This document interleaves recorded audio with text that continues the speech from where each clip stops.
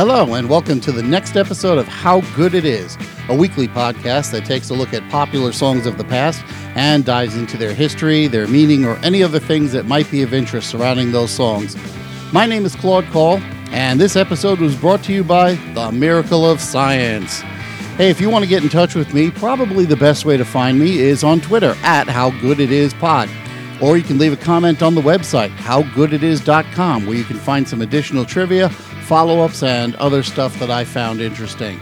And I'm hoping that I sound a little bit better this week than I did last week. You know, this area that I live in wasn't directly affected by any of the storms, but it has been playing a little bit of havoc with the weather, and that's playing a little bit of havoc with my voice. So I'm hoping I'm in a little bit better voice tonight.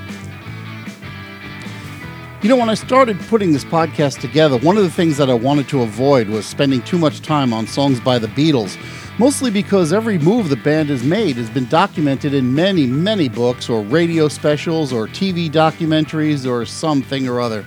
In fact, SiriusXM now has a Beatles channel, which has been pretty popular, and they've got the Fab Forum show, which features Dennis Elsis and Beatles historian Bill Flanagan, spouting all kinds of facts and trivia. Plus, Flanagan does some themed playlists that run periodically, and Peter Asher of Peter and Gordon, he does a show with some cool stories. For instance, Asher shared recently that his mother contributed to a Beatles song by double-checking Paul McCartney's French. I think you can guess which song Paul was working on at the time.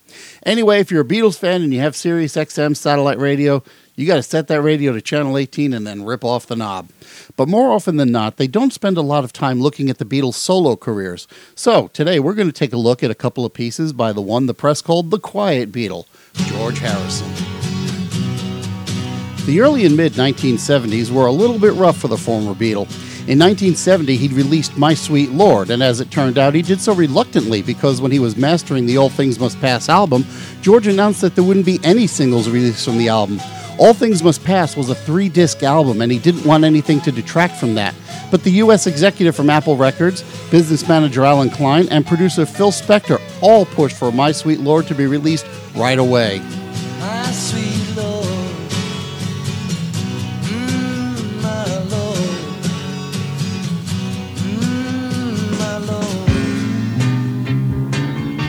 George was also reluctant because Billy Preston was only a couple of weeks away from releasing his version of the song, which had more of a gospel sound. In fact, you're going to hear the Edwin Hawkins singers here.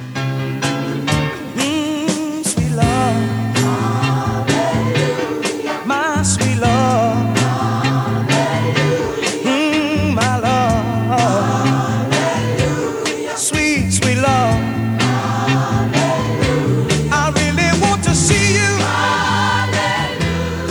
But ultimately, George's version was released as a double A side with Isn't It a Pity.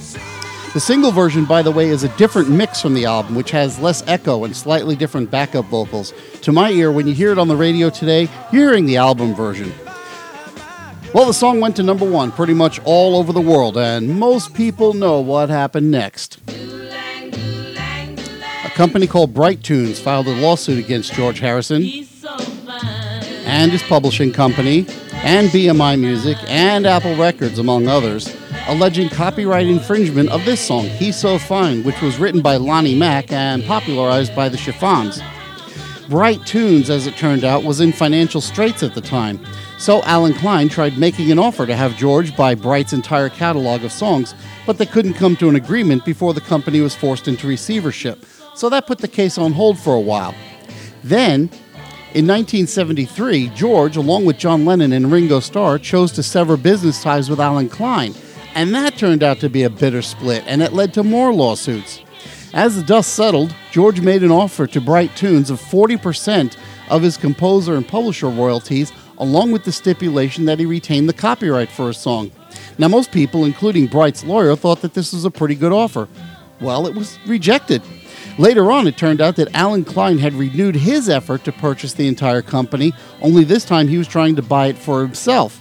So he turned into a kind of mole, feeding sales figures and other insider details about the song to Bright Tunes.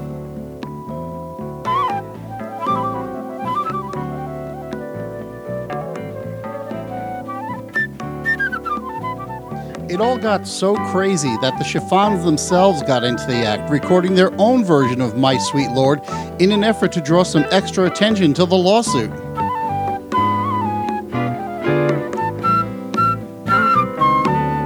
My sweet Lord, my sweet Lord, oh my sweet Lord, hey my Lord, I really want to see you, Lord, I really want to know you, Lord. The case finally went to court in February of 1976. That's right, 5 years later. And when the court reconvened in September, it was determined that Harrison had subconsciously copied the song. Judge Richard Owen said in his conclusion to the proceedings, quote, "Did Harrison deliberately use the music of He's So Fine? I do not believe he did so deliberately. Nevertheless, it is clear that My Sweet Lord is the very same song as He's So Fine with different words, and Harrison had access to He's So Fine. This, under the law, is infringement of copyright and is no less so even though subconsciously accomplished," unquote. Eventually, Bright Tunes was awarded a huge amount of damages, close to $1.6 million, all of which set new legal precedents and genuinely knocked George for a loop. In fact, he said it made him too paranoid to write anything for a while. This is a pretty dark story, so let me shine a couple of lights on it. During the damages portion of the lawsuit, Alan Klein's Abco Industries finally got ownership of He's So Fine, and with the copyright came the claims from the lawsuit. Klein then turned around and tried to sell the song to George Harrison, but by early 1981, Klein's duplicity finally turned around and bit him. The court ruled that the entire time, Klein had a fiduciary duty to Harrison, and these rather greasy actions, that's my words, not the court's, anyway, his actions were in violation of that duty, so Harrison's damages were reduced by about 2/3 to $587,000. The other happy note is that shortly before the judgment came down in 1976, George wrote and recorded a song inspired by the case titled This Song. It's an up-tempo, boogie-woogie kind of tune, and it clearly allowed George to release a few demons.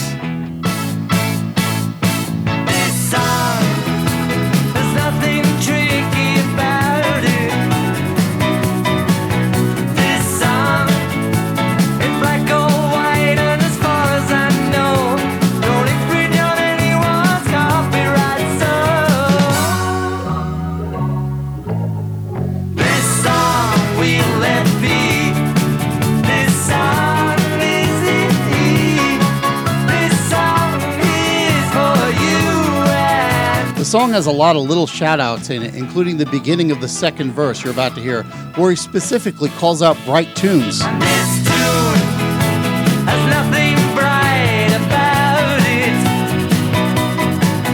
This tune ain't bad or good and never was made.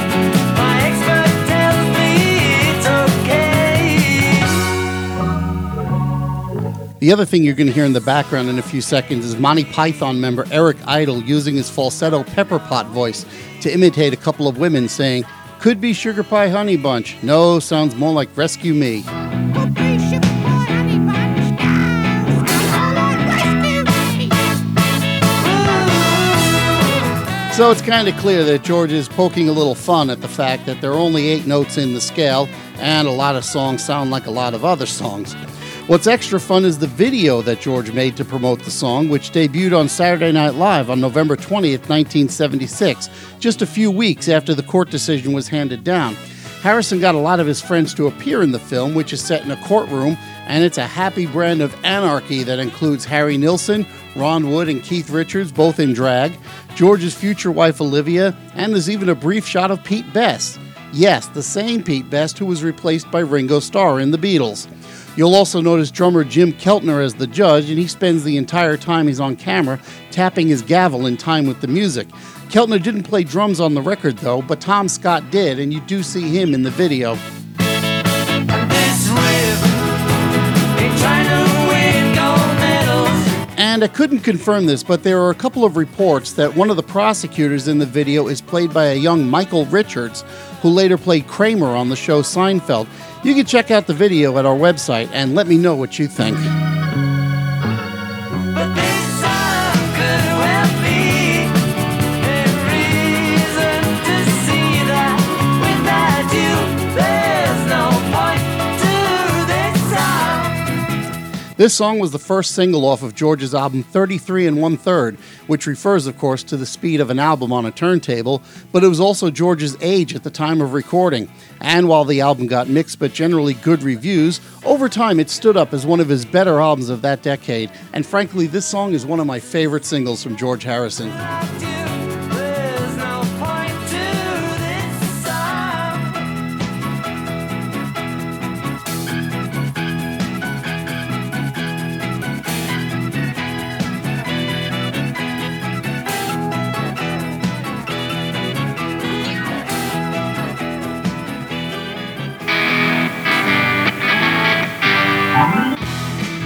Whoa, that was quick.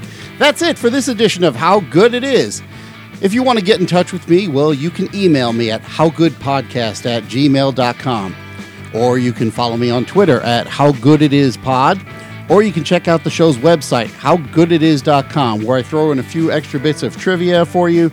And you know what? I'm going to link to the George Harrison video for this one because it is a lot of fun. Go over there, go to howgooditis.com and take a look.